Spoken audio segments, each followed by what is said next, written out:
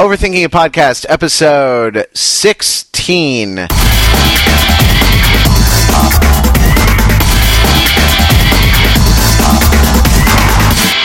What's going on? It's Matt Rather. I am back on the East Coast. I am podcasting at you from New Haven, and I am here with Mr. Mark Lee. Also part of the hive of the liberal media elite here in New York City. Absolutely. And Mr. Peter Fenzel. And I am not watching the big Red Sox game in Boston right now because I love you people who listen to the podcast. And I do it for you guys. I do it for you. Nice. Nice. So here we are, election fever coming up, and we will not... What's that? It burns. It's I have been having hot flashes all day.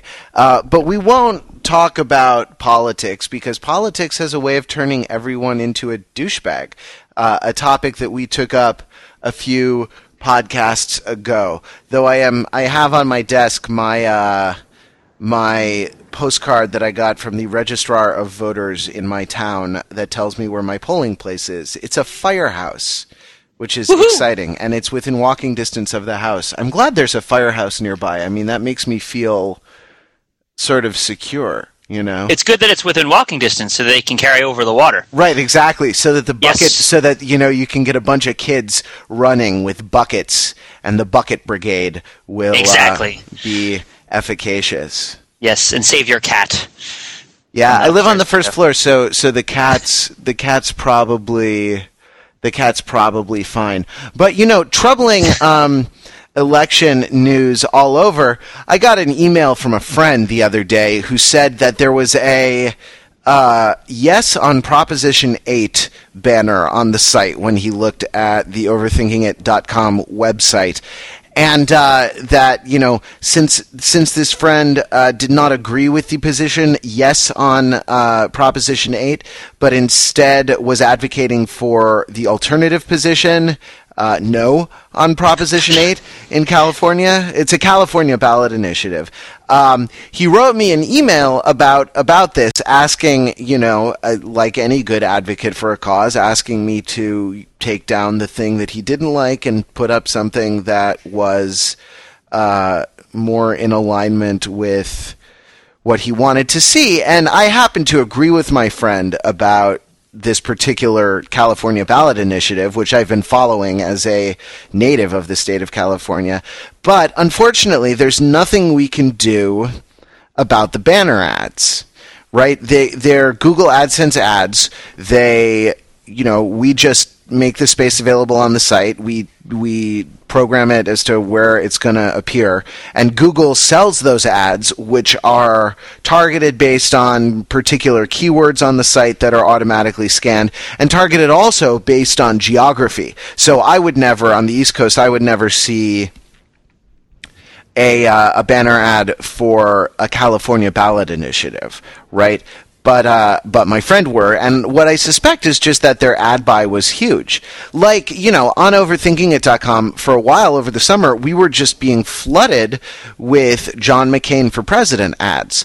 And you'd think that a lot of stuff that we were writing about at the time would not seem like an ideal content match for a John McCain for president ad. And what I suspect is that they just had a huge ad buy and were just being blasted out over the whole network. So, you know, we can't control it. It's not within my power. But, you know, it raises the question, is this, I mean, so I want to sort of weasel out of responsibility, and it raises the question of whether I should be allowed to. Well, just to clarify on the John McCain thing, I think the word maverick appeared on the blog a couple of times. Did it? Right there. I wrote a lot about John McCain. I wrote about John McCain really early in the blog because I wrote a whole piece about, which is actually picked up later on, not our piece, but discussed much later on, about how John McCain had the endorsement for Sylvester Stallone and about the awkward relationship between Rambo and like American foreign policy. Yeah, I remember that. It was part of the A.L. Scott thing. So we did write about McCain, but we were also one of the only places on the internet where you could could get information about the Cocoa Tea song from Kenya praising Barack Obama, and that for a long time that was the main reason people came to our site, other than that we asked them to, or that they were our friends, was to find this Cocoa Tea stuff. So like we were definitely, pretty Obama-centric, but, whatever. Do what you want to do, sell our advertisements wherever you want. I mean, obviously, we're rolling in it. We've all got to quit our day jobs, and we just overthink all day long, and we just have all this cash money. I mean, I'm building a giant bin out in Framingham where I'm going to swim around in all the money I get from advertisements on overthinkingit.com. Yeah, and you're going to rename Framingham Duckburg, right? Well, I believe that there is an initiative in there. That's actually Massachusetts Ballot Initiative 1, vote no. Actually, you should vote no on Ballot Initiative 1 in Massachusetts, but it is in fact not to rename Framingham as Duckburg. But if it persuades you to vote no, you can imagine that it is. Well, we need to get back to the root issue here of, what is our... what is our responsibility in terms of, I guess, publishers of sorts and what kind of ads we run. But just in terms of other possibly objectionable ads, I don't know if you guys have seen the who is more likely to cheat ad on our site that's been running on our site. McCain or Obama, and pictures of their spouses on there. I haven't clicked through the ad because I don't want to show my patronage. You should click through the ads because we make money and I put it in the bin in Framingham and swim in it. And my nephew too. Click on the banner ads, even if they're stupid, even if they go to Newsmax. Click on them.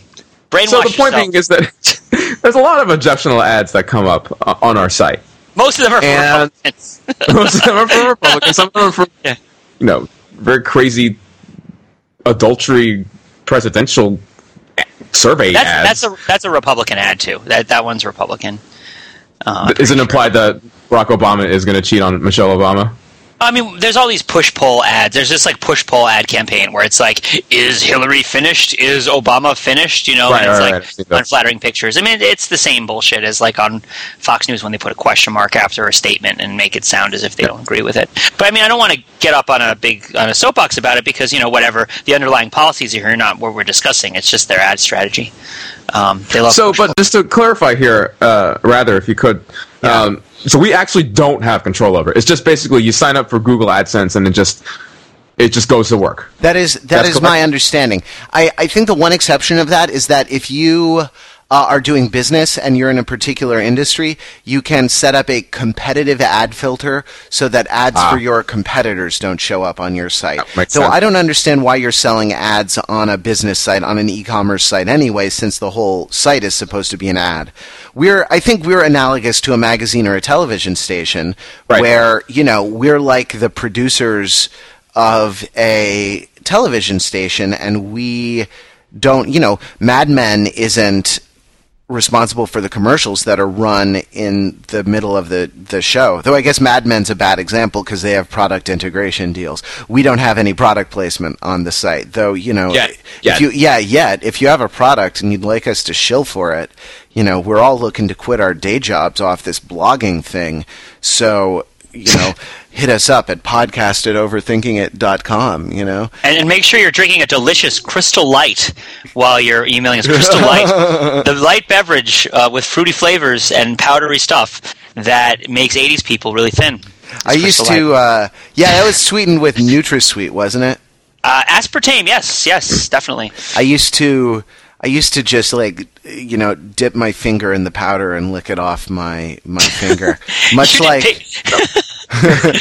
Pixie Sticks, Fun Dip. Exactly. You were fun dipping Crystal Light. How from California are you, for Christ's sake? At least it wasn't Tang. Yeah, no, it wasn't. Then you'd be a cosmonaut. Much like those ads, I too find this conversation objectionable. Well, get back to the issue on hand here. Here's what I propose. What is this? What are you trying to keep us on topic for, Mark? Jeez, what a buzzkill! We do our best work when we're just riffing. All this, no, Mark. Like all spontaneous bullshit. You know what this is like? Jazz. It's like jazz. It's the things we don't talk about that you should be listening to, not the things we do talk about. Yeah, exactly. Yeah, you take a chorus, Mark. You wanted to bring it back to the issue at hand. Go ahead. Okay, Miles Davis. What I was trying to say is that, well, there's a couple of things. One is I think this issue is largely going to go away after the election, seeing as people who are wanting to influence the elections are buying up tons of ads and getting them all over the internet. Once there's no election around, they're by and large going to go away. Right. People don't want to have opinions. Yeah. People. It's a precious short time when people have opinions on things. Right. So the other thing we're also facing here, essentially Google has a monopoly on this kind of internet ad business. So we're, for better or for worse, not to absolve ourselves of responsibility totally, but we are kind of forced to play by the rules. I don't know what you guys think about that. Are we forced to play by the rules? Do we have a choice? Here's my take on it. Yeah. The whole thing wouldn't be an issue if it weren't for the really specific problem surrounding Proposition 8. Like, I have... And we haven't said what it is. We should say what it is. Pete, go ahead and say what it is. Proposition 8 is a proposition to ban Greyhound racing in Revere, Massachusetts. No, that's Proposition 3. That's Massachusetts Proposition 3. It's vote for or against as you want. No, Proposition 8 is the resolution in California to ban gay marriage at the state level. Right. It's either a constitutional amendment or a something like that is beyond the reach of at least California courts. Right. So they're basically going to try to set this mandate with this referendum that will compel whatever branch of government feels like it needs to do it to carry this out. And I think that the real problem here is the huge cultural disjointment around this particular issue, because I can totally see why someone would say that banning gay marriage or supporting the banning of gay marriage is in itself offensive, right? And there's a strong rights argument about why you shouldn't do it, but at the same time there's the other people who don't believe that, and they're like, well, this is a legitimate political position, this is what we believe. It's such a charged issue. I feel like it's foolish and irresponsible of Google to agree to advertise for something that is so polarizing. Like, they wouldn't take money from the Nation of Islam to advertise on our site. And there are people who love the Nation of Islam, and there are people who hate the Nation of Islam. But they would not put a Nation of Islam ad. Or NAMBLA. NAMBLA is maybe a bad example because, it's a very small minority who are supporters of NAMBLA. I mean, I don't want to compare NAMBLA to the Nation of Islam, except... Right, exactly. But you're not going to see the Honorable Elijah Muhammad up on top of our picture of Indiana Jones. Maybe a better example is Jews for Jesus. Which a lot of Jews find. No, seriously, in all seriousness, a lot of Jews find Jews for Jesus incredibly an offensive affront to their beliefs. In fact, I saw there's a Jews for Jesus ad on a New York City subway, and I saw a man sit down next to the ad, rip it out of the ad holder thing. It wasn't covered in plexiglass, and stuffed in his bag to discard later. He absconded with an advertisement from a public place. Yeah. Well, the point is he wanted to read it at home. He wanted to read it at home. to further ponder the meaning of Christ and his Jewish existence. Yeah, left to right languages were maybe a little challenging for him. But anyway, you're saying it's Google's fault for running I think that since Google recognizes that it is channeling advertising into like a very diverse group of websites, then it needs to. It's in a tough spot because on one hand it is censoring itself, and it's not going to give advertisements to everybody who asks for them. But you have to question in which cases are they maybe making poor choices. And I think that the gay marriage issue is right there on the button where Google is in a tough spot and doesn't have a great way of adjudicating that problem, but passing it off on us isn't fair either. If they're not willing to take responsibility for that, and if they're if they're anti-gay marriage, which I highly doubt, then whatever, then maybe we need to talk about whether we're doing advertisements with them, because if they're pushing in a specific agenda. But if they don't see that as a kind of advertisement that is a little bit too charged and specific to universally push out to websites, then that's a customer relations issue. Right? And have we complained to Google? I mean, this is the first I've heard of this issue. Maybe we should complain to them and say, look, this is causing problems for our readership, which is going to hurt the ad impressions, which is going to hurt the revenue you're getting from this. I mean, I know you probably can't do anything about it now, but looking forward, if you're looking to draw the line, this might be a good thing to draw the line around and say, okay, this issue is too charged to run advertisements about it indiscriminately all over the place. I mean, I don't know if they would agree with that, but what are they going to do? They've got their nuts in a vice from everybody, right? The pro, anti, whatever groups are, the anti-gay marriage people aren't going to let up on Google if Google decides to refuse to run their ads. That'd be a public relations disaster. Here's the thing, Pete. I think that running advertisements for a political ballot initiative, I mean, for a referendum that voters are going to encounter, I don't think that's over the line. I think that even if I disagree with the content of the position that's being advocated, and in this instance I happen to, I gotta say that, someone who's advocating a political position has got to be allowed to advocate it in a free society. And it's not, if the ad said God hates homos or something, which, there are websites that are that hateful, if not more, that's, and then Google were sending that out over the ad network, I would object to that. But it just said yes on a California ballot initiative. And so I'm not sure that we can necessarily fault Google for accepting that advertising just because it happens to be controversial. I mean, politics is often controversial, and we have to be able to talk about it and advocate for it. I think the solution actually is, just real quickly to propose this, is find the organization that is lobbying against Proposition 8, donate some money to them, and suggest that they start buying ads to counter this. Well, I'm sure they are. I'm sure they are. I'm sure we won't see them because they're targeted to one specific state, and they can get really, really. It's pretty cool how specific you can get when you buy Google AdSense ads. Pete, what were you going to say? You started something. Oh, I mean, I just think that legitimizing things necessarily because they get on the ballot is an exercise in question begging, and that if something is offensive outside of appearing on a state ballot, then it remains offensive when it appears on a state ballot. And the fact that it's been legitimized by this constitutional process from a legal perspective doesn't necessarily carry out over and say our readers aren't going to be offended by it, we're not going to be offended by it. I mean, I can think of, I don't want to go out on a limb and make absurd suggestions, but there's all sorts of ballot initiatives that legally the state can't prevent from going on the ballot that have no business being there. And I'm not willing to say, I accept no responsibility from taking money from these people who, are, according to some, and probably, I'll go to limit. According to me, they are doing something that's really fundamentally destructive to people's rights and is really offensive, and I see very little justification for it. And, well, I agree with you. I agree with you wholeheartedly, and I agree also that it's an exercise in question begging, because it doesn't. I think the California ballot initiative process, anyway, has produced some. I mean, it has produced some reprehensible initiatives, many of which have passed, but. A lot of them having to do with emergency services for illegal immigrants. And right, exactly. Like that, right? That was when I was a teenager. That was the big one, and I think I think that passed, as I recall. It was Prop 187, right? That was that was huge national news. National news. 187. Prop 187. Yeah, it was national news, and it's just terrible, the thought that you're going to deny health services to a child. Anyway, so I think it's a terrible. It's a terrible process, but California is a politically weird. It is an anomaly of a state politically and culturally. But even without engaging that argument, I'd say, on a practical level, it is on the ballot, and people are going to encounter it, whether they're offended by it or not. And so I'm saying that maybe it's not the worst thing in the world to at least, allow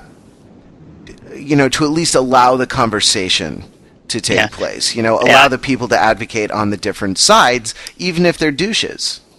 I mean, I think the main outgrowth out of all of this is Google going to offer a service to more of its websites in the future, more of the websites that it runs ads on and effectively supports, asking them if they want a little bit more control over what sort of ads they want to run or not. Because, I mean, in the end, this is about our readers, and we don't want our readers to get upset about what they see on our site, and we certainly don't want to put things out there that we feel do a disservice to our responsibility to really provide the overthinkers of the world with the best and the most integral and the most upright and morally sound overthinking that we can provide. I mean, if I'm going to go out on a limb and talk about Encino Man, I don't want somebody, repping war crimes behind me. I want to know that people are going to get to enjoy Brendan Fraser and Pauly Shore and Sean Astin without having to worry about the secret police. They're going to advertise on the site and be like, hey, join the secret police. The only thing all I can say to that is, Ginsu, Weasel. No, squeeze the juice. Squeeze the juice, man. Squeeze the juice. But so you brought up the possibility that Google would give more control to webmasters over kind of ads that show up on their site. Yeah. And you're saying that, I would say that Google will only do that if one of their competitors will be doing that. And that list of competitors isn't particularly long or robust. Yeah, here's the problem with that. Google is in the business of letting people place their ads wherever the hell they want. And you pay for placement within certain keywords, a certain geographic location, and there's certain other kind of demographic slicing and dicing that you can do for how to target your ad messages. And ads for search work in much the same way. So if you're a plumber in Boston, you can make sure that your listings only appear in the greater Boston area. If they allow webmasters to throw up a roadblock between their buyers and the eyeballs on the other side of the screen, then they actually can't provide that service. Right. So they're basically taking money to show these things to our peoples, right? So the commercial interest and the commercial control is pretty clear. The moral and ethical responsibility is less so. We could not run Google ads. I don't think we're not going to do that at this point because they haven't really. This is just one particular incident, and it's not so horrible that it's going to cause us to take the ads down. I can foresee a situation where it would get bad enough. My friend was pretty pissed off at me. I know. This is why we're talking about it. Well, right. Exactly. But if they were routinely running child porn website ads on our site, right? Then we would say, okay, Google, we're not going to put your ads up anymore. We don't have to put them up forever. But this is sort of an expression of displeasure, and I know that the CEOs of Google listen to this podcast. So, hi, Sergey. Guys, come on. Sergey and Larry, right? Serge, buddies, pals, friends. You come by. We'll get a pizza. We'll talk. It'll be good. Well, honestly, I'm going to open the kimono. I'm going to open the kimono. I don't even know what that means, and I think it's hilarious. I'm going to do a little blue sky solutioneering. No, I'm going to open the kimono a little bit and say that, honest to God, we don't make that much money on Google Ads. Our blog is doing great. I'm very happy with the readership that we found, and I'm really happy with the listenership the podcast has found because we have a really distinctive voice. And when we started the blog, yes, it sounds like this. Sounds like this. When we started the blog, I wasn't necessarily sure. It was a leap of faith to see whether our particular obsessions and our particular way of thinking about pop culture would connect, and it's wonderful that it's found an audience. But, it's not a mass audience. It's not a Perez Hilton size audience, and so... Like the size of the man or the size of his readership? Well, he's, I don't know, actually. Perez Hilton has been losing some weight. Now, Hold on, Matt. Wait a minute. Perez Hilton is losing weight? Let me open the kimono even more. I am Oh, it's too bright. I can't see. It's just because, my skin is so fair, I cannot tan. I could sit out in the sun for 4 months and I would not tan, though I would turn awfully pink. I read Perez Hilton obsessively. I think the man has not had a post in the last year that has not shown up on my Google Reader and been opened by me.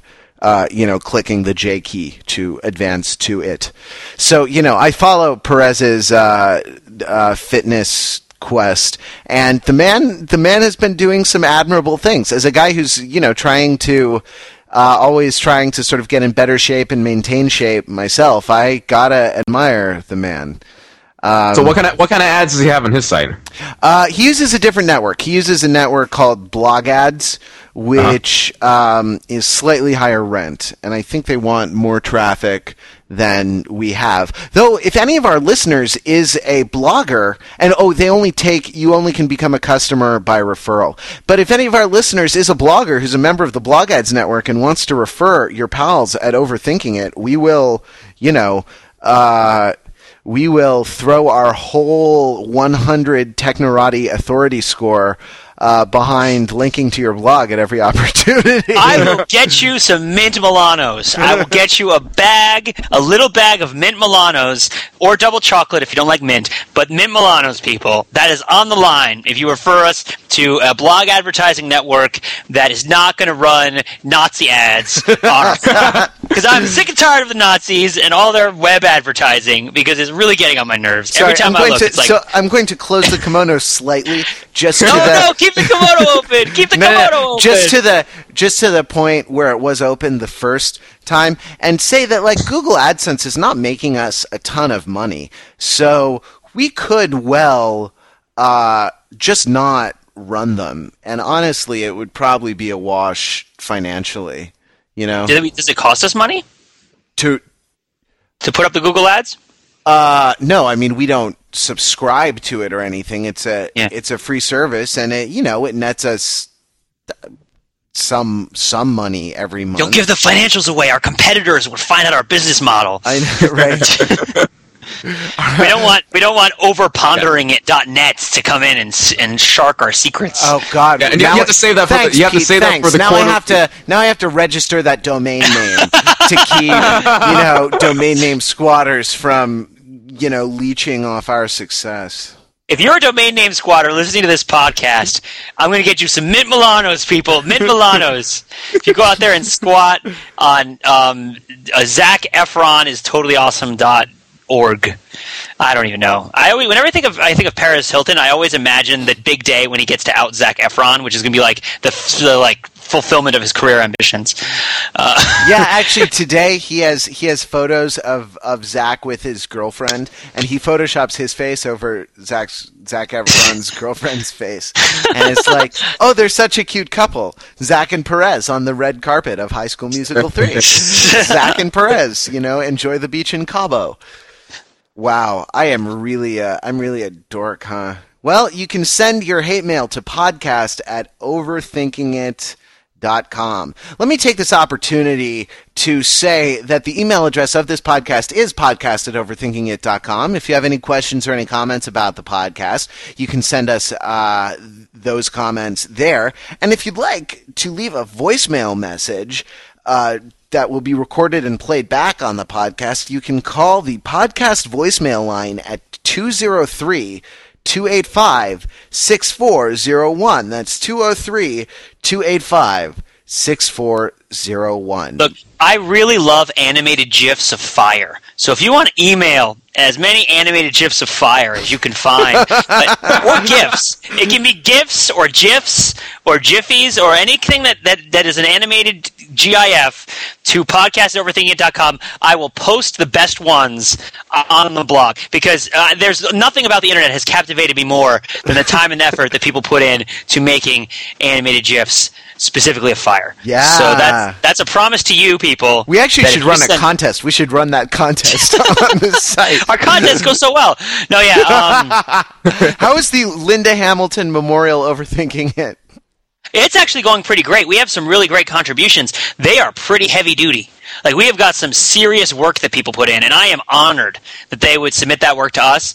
I am daunted at the prospect of producing a lot of these movies, and I was definitely did not want to make a secret of it that we would choose for production a movie that we could metaphysically possibly produce. That we could do justice to Exactly, something we can do right, at least to our own way.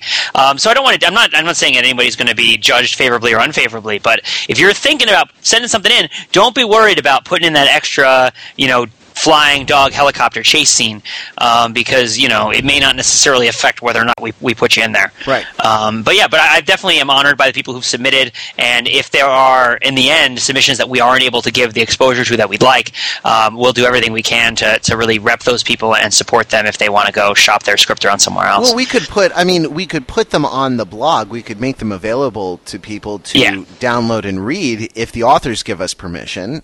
I'd love to do that. That's pretty much what I was saying. I mean, by rep, I don't mean be an agent. I just mean we're not going into the literary agency business.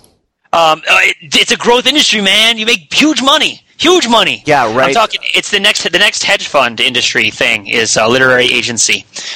People are going to be doing romance novel arbitrage. It's going to be awesome. Yeah, literary agents are not super well compensated. Well, I mean, I love them, and they're great people, and I know I have a bunch of good friends who are literary agents, and I don't want to talk down their business or their prospects for their business, but I don't think that this blog would have a lot to benefit from in terms of investing time and energy sufficient to become an agency, simply because the people who already do it are already very good at it, and we don't need to be bumbling through it and trying to figure it out ourselves. I only meant that, like, there's probably more money in, like, repping Tom Cruise or something. Oh, yeah, I would rep Tom Cruise. I'd be like, yo, sup, Tom Cruise. Bitches. My client, Tom Cruise. that would definitely be a relationship that would benefit him. That would benefit Tom Cruise if he were being repped by me. Let's move on and overthink something else. Last week's Gossip Girl took place at... Sorry, go on. Last week's Gossip Girl, the show about which I write a weekly column on the blog. Yeah, I know.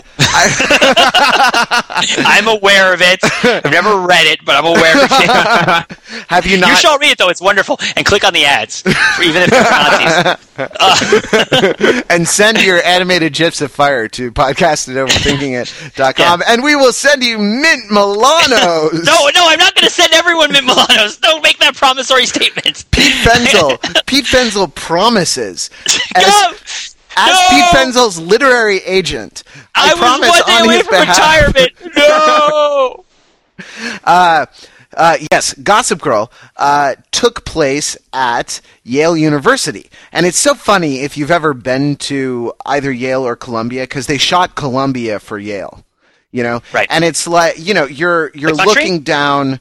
Yeah, exactly. They went to Bogota and shot that for Yale. No, they shot Columbia University on Broadway and 116th Street in Manhattan Island. That's that one from Ghostbusters, right? For Yale. Yeah, that is the island from Ghostbusters. And, you know, it's not surprising that first we should say, full disclosure, all the guys and the one girl who are writing currently on the blog met each other when they were classmates at that very school, at that very Ivy League university. Not Columbia. Not Columbia. Yale. No, God, forget Yale that. Yale motherfucking University. That's we dropped the Y bomb all over this podcast. I feel so. No, guys, we don't. You know, they're gonna think we're nerds. We're never gonna get to go to the big dance. I know a bunch of guys who went to like spring break in Key West or something like that, and they had Yale T-shirts on. And they said, "Yeah, no, when the girls would ask us where we went to school, we would say Yale Tech. It's in Georgia, because you know we didn't want them thinking we went to that Yale." Yeah, I mean, I've done that. You know, not Yale Tech. I just said I went to school in Connecticut. I've done that a lot, especially at spring break. But I never went to Key West for spring break. It's kind of not right? It's probably a different scene. I don't know. I would think that it's a unique value proposition as a random hookup, but you know, never mind. We make no secret of it. Neither do we emphasize it, because it's kind of irrelevant to what we're doing at the blog. We just happen to all meet there. Yeah. So, you know, we have a perspective on the way our alma mater is represented, but I don't want to raise a question about that. I want to raise a question about this.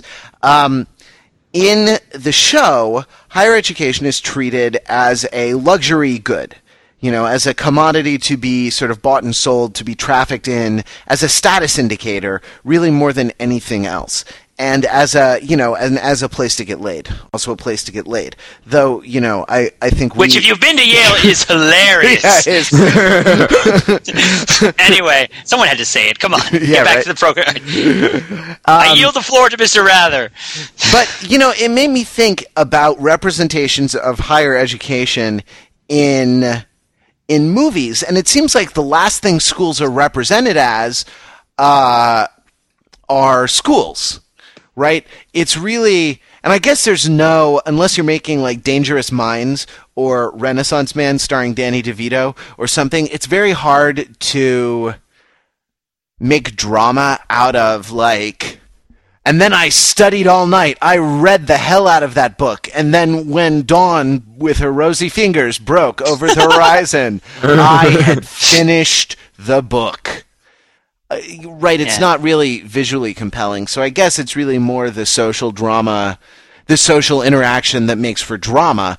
But, it's treated as irrelevant, and not just irrelevant, sort of, they're stubbornly proud of its being irrelevant, and all the classes that were listed on Gossip Girl were things like, underwater basket weaving, or like, representations of labia in pre-Mesopotamian, or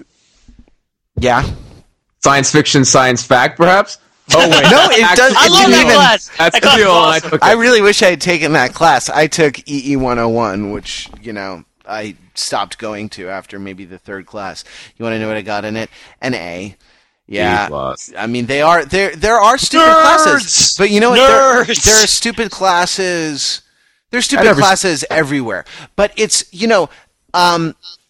Two points I want to make. The idea that sort of education is irrelevant to the portrayal of an educational institution in popular entertainment, and two, that when the educational component is portrayed, it's portrayed in such a grotesque caricature that it could be written by Lynn Chaney. Right? It's presented as being so insular and so proud of that insularity and proud of its own irrelevance that you wonder how these schools became such potent status indicators in the first place. Anyway, I throw it open to the floor. Overthink this. I haven't seen Legally Blonde 1 or 2, but I feel like that accurately describes the depiction of Harvard Law School. Is that correct? Well, no, in Legally Blonde 1, I didn't see 2, but in Legally Blonde 1, it's actually depicted that she gets her ass kicked and she has to kind of get her act together. And she does it in a uniquely blonde way, but never mind. she's sort of outclassed by the competition at first, and it's not that she's not smart, it's just that she's sort of unprepared for the culture. Actually, that may be like one of the most straightforward portrayals of higher education. Irony alert. That I know. I'm thinking of How High. Yeah, I was going to mention How High is probably the most accurate portrayal of how higher education works.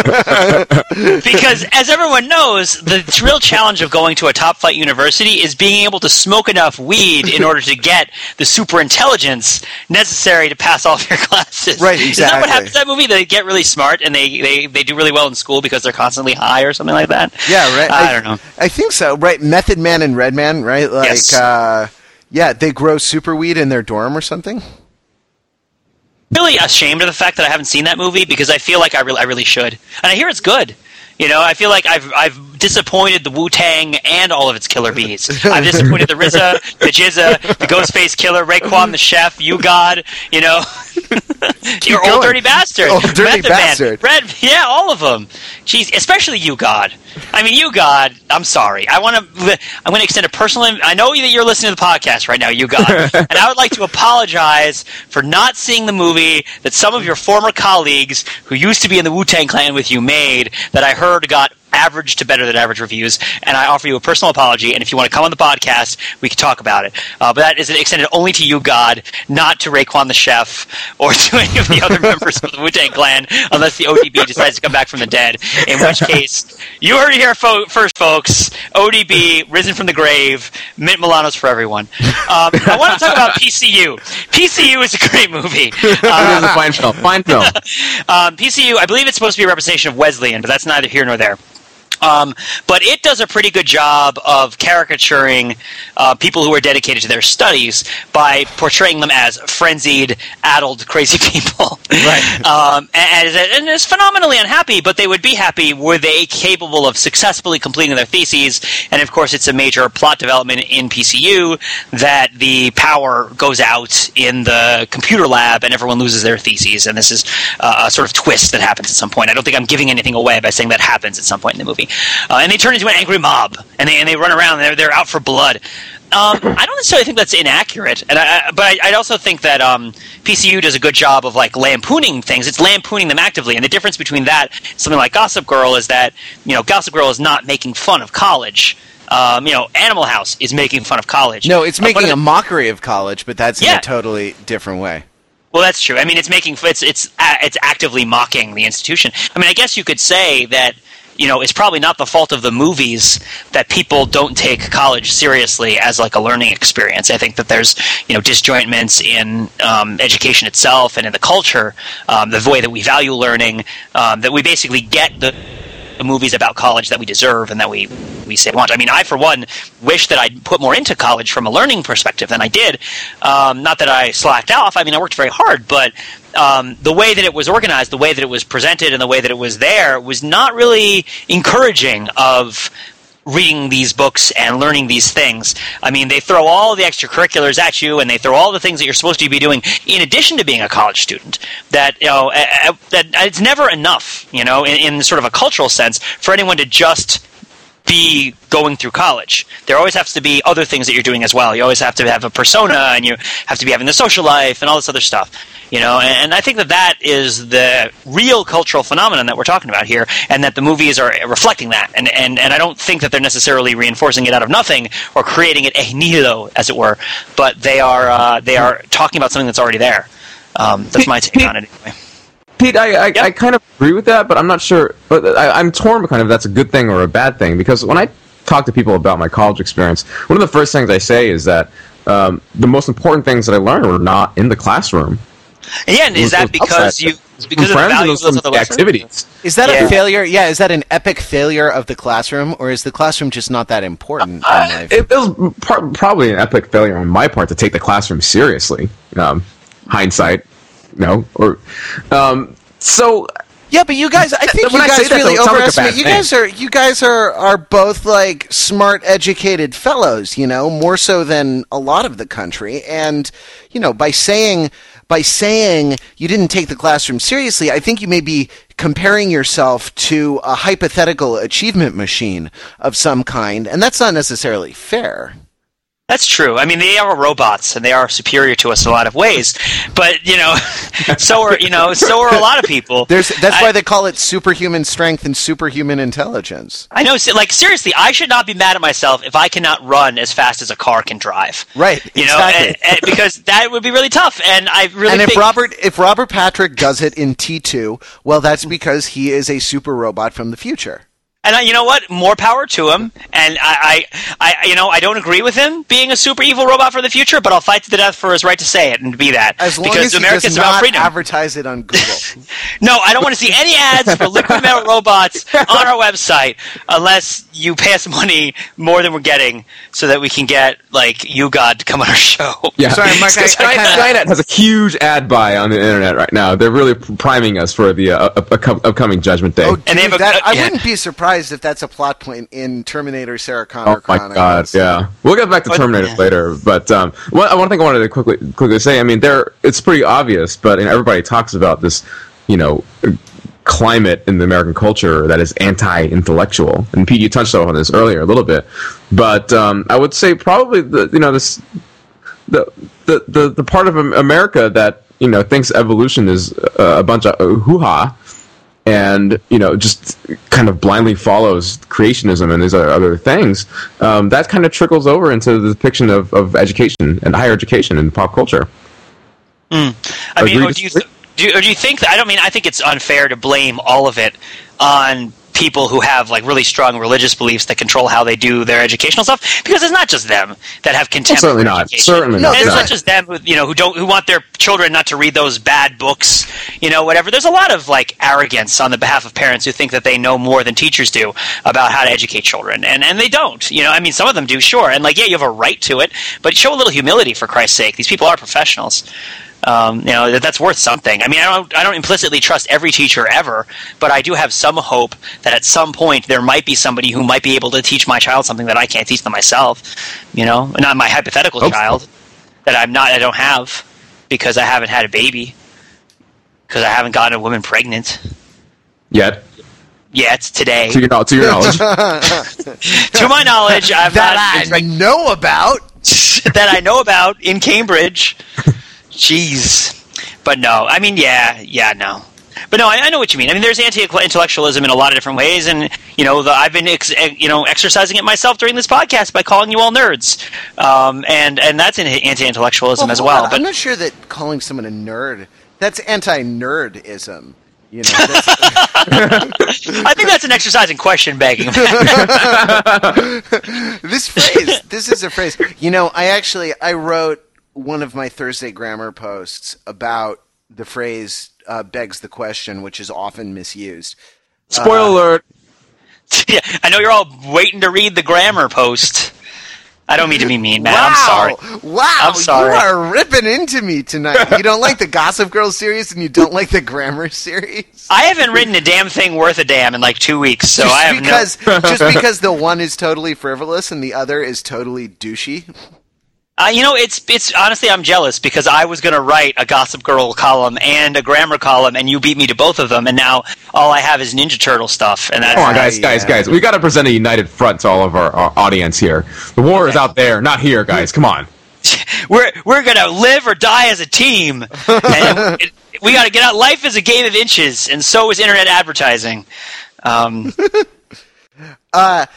So there isn't a large-scale...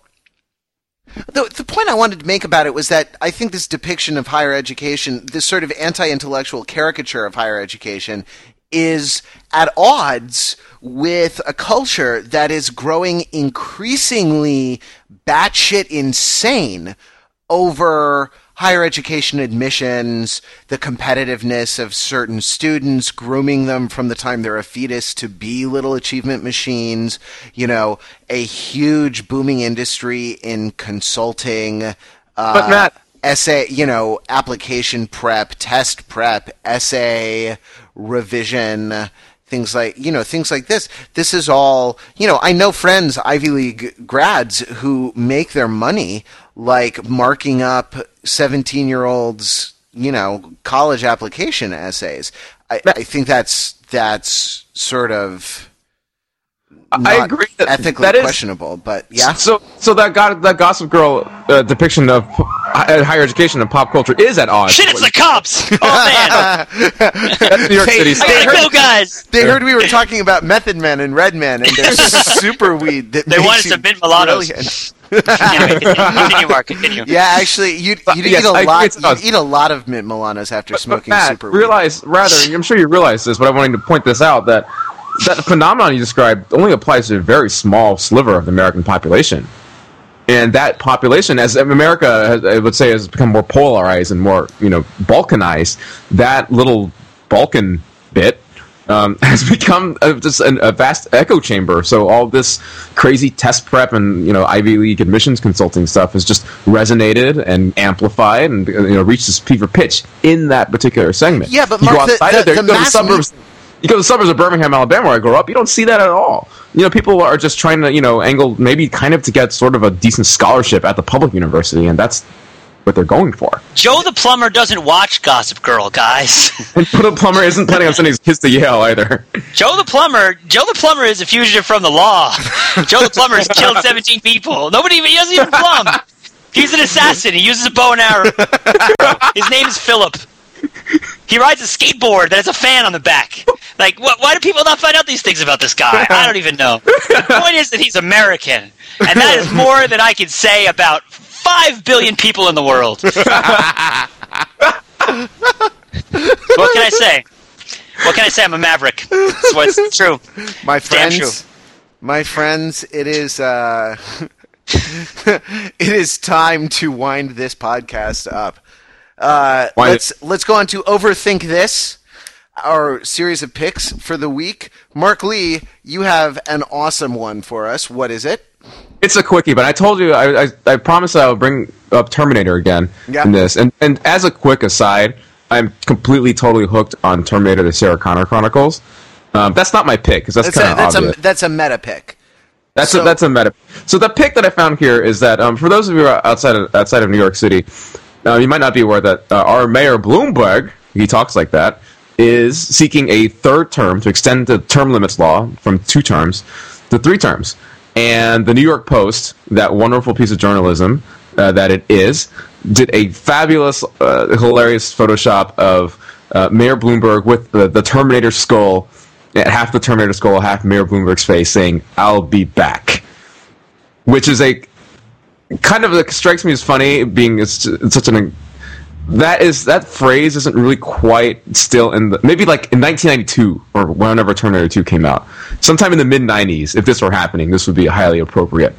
But seeing as Terminator has slivered a little bit, at least "I'll be back" has slivered off the pop culture landscape a bit. It struck me as kind of funny that the New York Post did that. I still love just blown away by the awesomeness of this Photoshop job, but I found it kind of funny that they chose to do that. Yeah. We will have links. We will have links in the show notes, in the show notes of the podcast, and on Overthinking It, if you want to go check out this awesome New York Post Photoshop. And that's my pick. Moving right along, Pete. What do you have? I am gonna pick for you guys the next big thing. It's a video sent to me by my personal media consultant / little sister, who's not really little. She's a fully grown woman and lives in Washington, D.C. But she sent me a video and an audio clip made by the up-and-coming rap star Chip the Ripper. It goes a little something like this. The lyrics go, interior, crocodile, alligator. I drive a Chevrolet movie theater. Interior, crocodile, alligator. I drive a Chevrolet movie theater. And so on and so forth. If you don't think that just that nonsensical phrase over and over again to the footage of an alligator walking in slow motion is one of the awesomest things that you've seen this week, you're probably right. But it is pretty captivating, and the song is pretty catchy, and it's just that right kind of nonsense that it's going to be blowing up across this internet. So I want you, overthinkers, to go and listen to Interior Crocodile Alligator, I Drive a Chevrolet Movie Theater, watch the video, watch the hybrid remix, which is also hilarious, and get that, and recognize for the first 10 seconds, 15 seconds, minute and a half, in fact, for the entire duration of the movie, you're going to say, "This is the stupidest shit I've ever seen in my life," and then you will be singing the song to yourself on the way home. I'm already singing it to myself, and I haven't even heard it just from your. If Chip the Ripper, now this is a guy we could actually get, because I think he's just a random guy and isn't actually a recording artist. He called into a radio station and did a freestyle for them, and that's where this came from. It was an excerpt. But if Chip the Ripper wants to come on our show and talk about movie theaters run by General Motors, I would be more than happy to talk with him about a variety of things, and also get him some Mint Milanos. That is an offer to Chip the Ripper if he wants to come on here, because he has put together a really interesting thing, sort of by chance, because he didn't himself record that one line over and over and over again. It was just the last line of his freestyle, and someone put it together, so I'd love to hear his take on it. But I'd be curious to hear the rest of the freestyle. I mean, because if the man is, slinging game like that. The freestyle, the link that I'm going to give you to put up on the site is going to have access to the clip of the freestyle, as well as access to another freestyle of Chip the Ripper's, where the hook line is "babies for breakfast, babies for dinner." Nice. Okay, has Wesley Willis risen from the dead? That was what I was thinking. His stuff is actually much more coherent than Wesley Willis's, but the individual turns of phrase, when isolated from the general context, have a Willis-like quality that will make you sort of touch your forehead and wonder whether the impression of that headbutt is still there. And then it's gone, and it's gone just like your little jingle bell from the Polar Express that you thought was evidence of the existence of Santa Claus. Yeah, it's a phantom. You have phantom feelings from your headbutt. Yes. All right, my pick is Good Dick. Oh, he's opening the kimono again. Good Dick is a film that was independently produced by my high school friend, Jason Ritter, son of John. And I saw it when it premiered in Los Angeles a couple weekends ago, and it is now, just this week, it actually opened last Friday, but it is playing New York just this week, and I think Ohio or something like that. So they're distributing it themselves. They were a selection at Sundance. They didn't get bought at Sundance, but they are, they're taking the film on the road. Mariana Polka is the writer-director, and she stars along with Mr. Jason Ritter. Martin Starr from all the Judd Apatow movies and Freaks and Geeks and whatnot is in it. And it centers on a woman who rents cheesy 80s porn from a specialty, like, cinephile video store. And the clerk, the video store clerk who rents her these movies, who becomes obsessed with her and starts showing up at her apartment. So it's a touching, heartfelt romantic comedy. And no, I thought that was a laugh line. Never mind. Oh, is it not? No, it is a touching, heartfelt romantic comedy, though, like, you know, it could be, it's called Good Dick. It could be called, like, The Adventures of a Serial Masturbator and Her Stalker. So that wouldn't do as well. I don't think that would be a good title. Well, really, it's not. Well, they're distributing it themselves, so it's going around. It played 1 week at a movie theater in Los Angeles. It's playing 1 week in New York. So if you're in New York or in, I think, like the greater Cleveland, Ohio area, which a lot of people will be for the election because they're working hard. A lot of people from all over the country are going to be down there. Right. So see this movie. Go check out Good Dick. And the website is gooddickthefilm.com. We'll have a link in the show notes. All right, that is the Overthinking It podcast. Pete Fenzel, where can people get in touch with you? They can email me at interiorcrocodilealligator. No, they can go Fenzel at overthinkingit.com. F is in Frank, E-N-Z is in zebra, E-L, that's my last name, at overthinkingit.com. Thank you very much. And Mr. Lee, how can we get in touch with you? Lee, L-E-E at overthinkingit.com. That's excellent. And you're on the Twitter. Say your Twitter thing also. Oh, my Twitter thing is quite clever. It goes to 12, like the Spinal Tap reference, like going to 11. Except it's one louder than 11. It goes to 12. Get it? Goes to 12. So you can get them on twitter.com/goes to 12. And I am Matthew Rather. You can get me at Rather, W-R-A-T-H-E-R, because I'm full of wrath, at overthinkingit.com or at twitter.com/MWRATHER. And once again, if you have questions or comments on the podcast, you can email us at podcast@overthinkingit.com. That phone number again for a voicemail message to be played back on the show is area code 203-285-6401. Be sure to say your name or a hilarious pseudonym and say where you're calling from, just because we're curious who our listenership is, and leave some sort of incoherent rant there. Or I'd like to throw this out there. I'd like to have a freestyle rap contest. So if you call into the voicemail, say your name and where you are, and then just freestyle for a little while, we'll play those back on the podcast and adjudicate which one is the best. And we will certainly post the results on Overthinking It, the blog that subjects the popular culture to a level of scrutiny it doesn't deserve. Visit us on the web at www.overthinkingit.com.